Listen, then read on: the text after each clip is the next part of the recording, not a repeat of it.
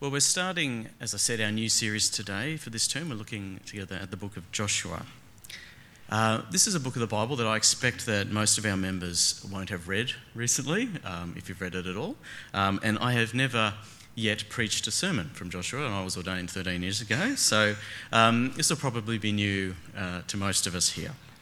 So I want us to begin then by asking this question: what is the book of Joshua, and why might we study it as Christians and as a congregation together? So if you're not familiar with it, Joshua is one of the historical books of the Old Testament. So it's the sixth book in the Old Testament, and it's the first one after what's called the Pentateuch, or the first 5 books of the Old Testament, which together are called the books of the law. And after Joshua, and including it, we have a series then of kind of linked historical books that include Judges, 1 and 2 Samuel, 1st and 2nd Kings. And there's also another grouping of historical books in the Old Testament, 1st and 2nd Chronicles, Ezra and Nehemiah. They're all related to each other. And all these books together, they kind of tell the story of the nation of Israel from the period after the Exodus from Egypt, after the death of Moses, when these people are about to enter into the promised land of Canaan. And then that goes through hundreds of years of their various leaders and kings and what they did. And these books finish, or this story finishes, with the period of the destruction of the nations of Israel and Judah and the exile of the Jewish people to Babylon in the 6th century BC. And so the book of Joshua is the first of these historical books, really. And as we heard in this first reading from chapter 1, it picks up right after the death of Moses. And it covers the period of the leadership of his successor, Joshua, who was the man who led the people of Israel on their campaign as they entered the land of Canaan. And this is after the 40 years they'd spent wandering in the wilderness. Now, Joshua, it says, was an aide or a servant of Moses for quite a long time. And he went up, for instance, on Mount Sinai with him when he received the 10 Commandments. And in Numbers, the book of Numbers, chapter 27, we read about Joshua being anointed by Moses for leadership after him. Now, it's unclear exactly who wrote the book of Joshua, and there are many theories about that. I prefer the theory that these historical books together were edited on the basis of ancient records or memories of the period they talk about, but they were put together perhaps by someone in the period just before or during the exile of the Jewish people in Babylon. And the idea being that as a whole, these historical stories are intended to show how God's people ended up in exile through their failure to be faithful to God and to uphold the law of God properly, and to show how they can avoid that happening again. Now, as I start this series on Joshua, there are 2, I think, very important questions that will determine what we talk about when we read the book of Joshua together. And these questions are, firstly, why are these historical books in our Christian Bible? And secondly, how do we read themselves properly for us today? So those are our 2 questions for this morning. So the fact is, I think you would agree, perhaps if you've read these books recently, these are very difficult texts for us to understand and to read today. In 2024, which is about 3,000 years after the events described here, they describe an ancient culture in which the names and the places and the values and the customs of the people there are completely foreign to us. The further problem that many people have is that the events and the actions that are described in these books are often quite confusing or even repellent for us to read about, particularly in a spiritual book like the Bible. And the book of Joshua may be particularly problematic to us because, describing as it does, the conduct of a holy war and the violent dispossession of the inhabitants of the land of Canaan. And this often troubles Christians as they read it because it seems at odds with our understanding and our experience of who God is and his gospel of Jesus, which is of love and peace to the world. And this issue is often raised by people outside of Christianity as a reason not to believe or to dismiss the Bible as not being worth reading. And this is a genuine problem, and it's one reason I would like to study Joshua better. And these issues will probably come up a bit more in the following weeks as we look at this book together. So before we get into the passage itself then today, I just want to explain to you my method of interpretation and application of Joshua to us as Christians, and the other historical books too. I think it's helpful to start this way, otherwise we'll probably be a bit distracted as we read by all these side issues. And I'll explain this and you can see what you think, if I'm getting it right. And you may not agree with me, and that's okay, but I'd encourage you to think about your own way of understanding these books and any issues that it causes and how you resolve them. It's good to talk about these things, I think. This is one of the big questions, without judgment of each other, to understand. Now, I have two touchstones for my reading of the Old Testament historical books, which I'll mention here. So the first is a classic and well-known passage from Paul's letter, 2 Timothy, chapter 3, verse 16, describing the purpose of Scripture for Christians. So Paul says, "All Scripture is God-breathed and is useful for teaching, rebuking, correcting, and training in righteousness." And so this tells us that for Paul, and I think for the other apostles, the Bible exists for us as a useful tool for our spiritual growth. And that'll become important a bit later. So I'll just keep that in mind. The second touchstone for me is how Paul himself and other early Christian teachers used the Old Testament stories. And the way they used it, in my opinion, was essentially as a kind of archive of illustrations of the spiritual life and how Christ is working today in the church. For example, you can see Paul do this in Galatians chapter 4, where he uses the story of Hagar and Sarah and their two sons they had with Abraham to explain God's covenant with his people. And also in 1 Corinthians 10, he does the same with the story of the crossing of the Red Sea in the Exodus to explain what Jesus has done for us.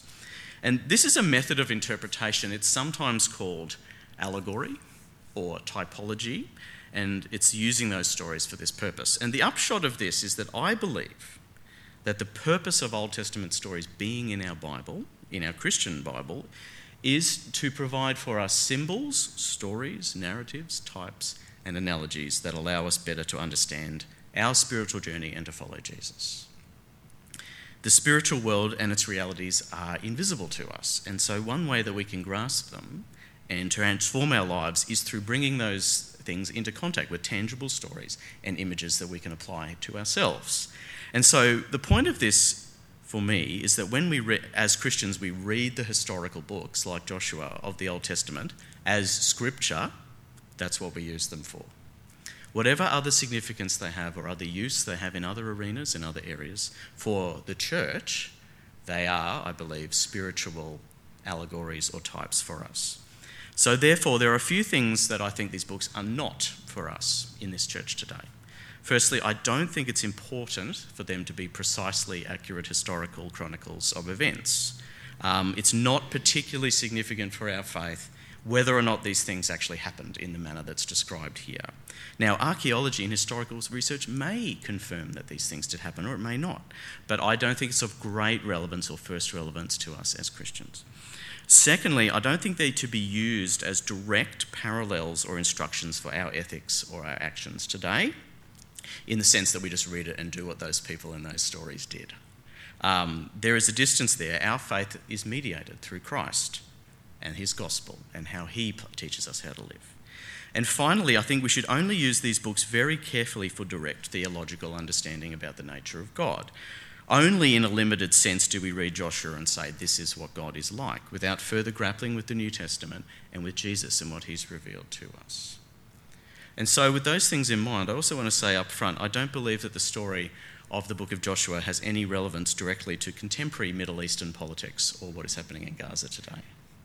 I'm not going to draw any parallels there, and I'd encourage you to avoid doing so as well. I don't think that's helpful for anyone. So when we read Joshua, we're not looking back at an ancient culture and the story of an ancient war and attempting to justify it or to replicate it in the life of modern Christians. We're asking, how do we move forward with Christ and in our faith in him? And I do think that Joshua is helpful in that, because it provides us with a framework and with stories for understanding how we enter into the kingdom of God with Jesus as our leader.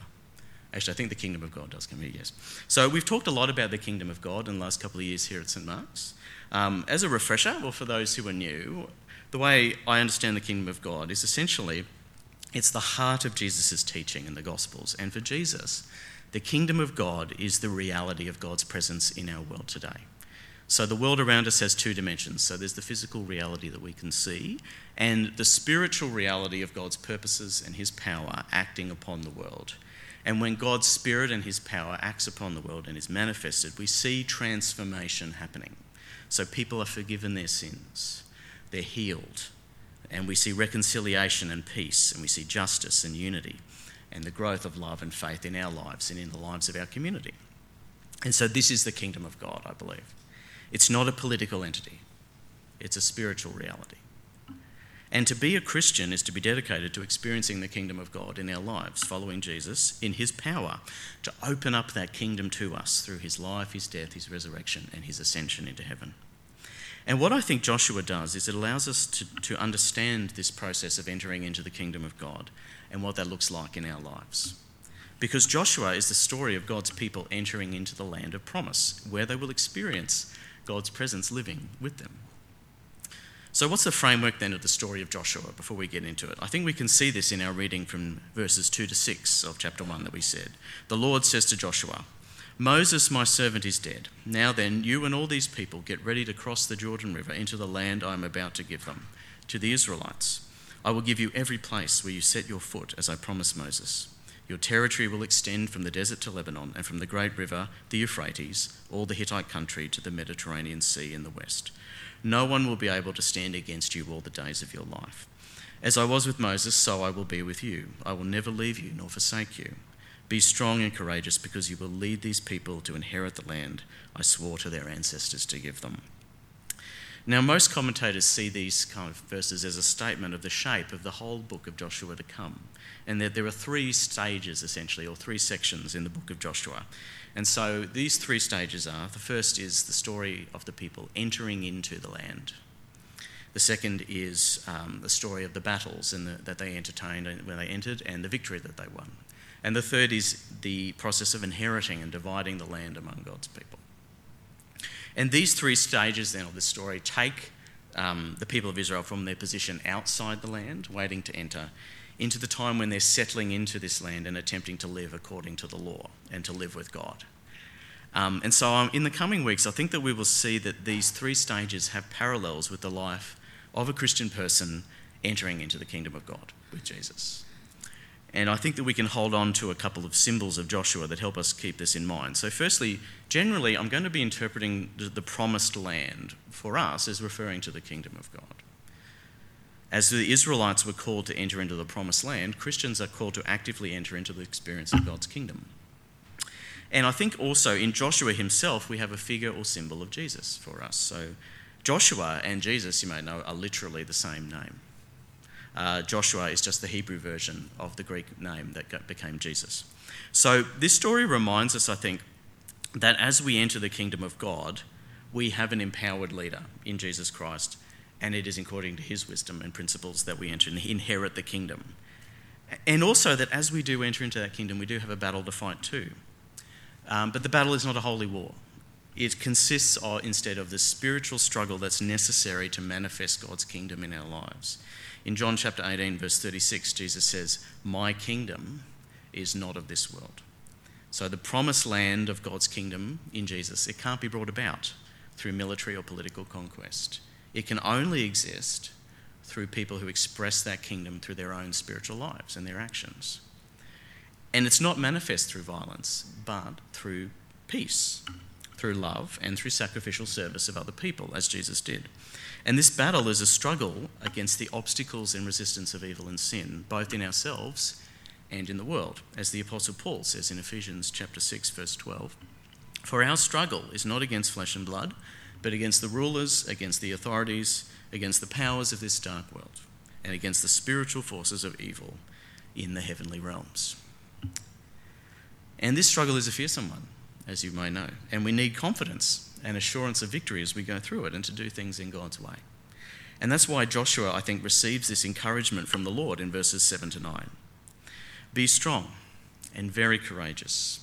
Be careful to obey all the law my servant Moses gave you. Do not turn from it to the right or to the left, that you may be successful wherever you go.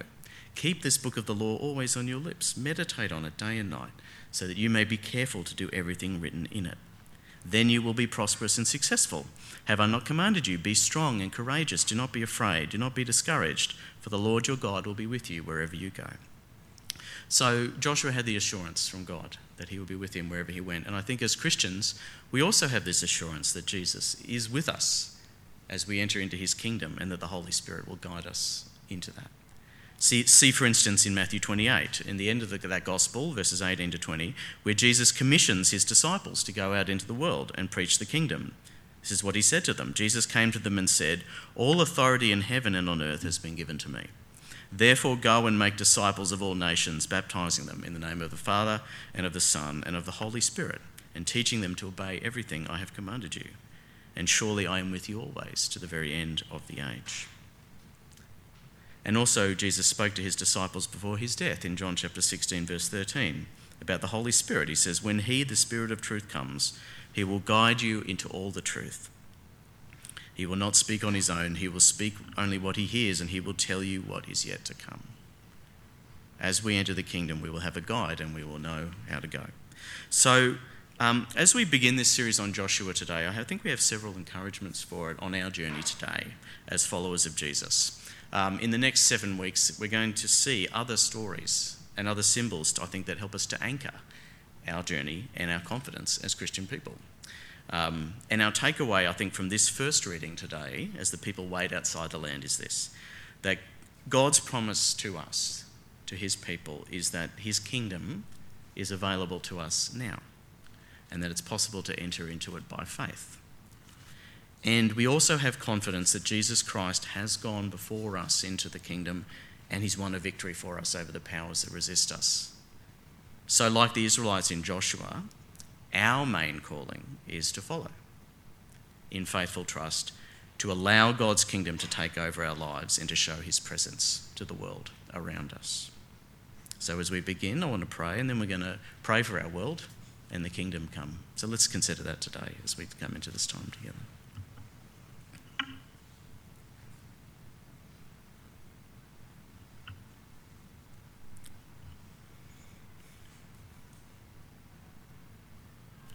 We thank you, Lord, that your kingdom is here and your kingdom is near.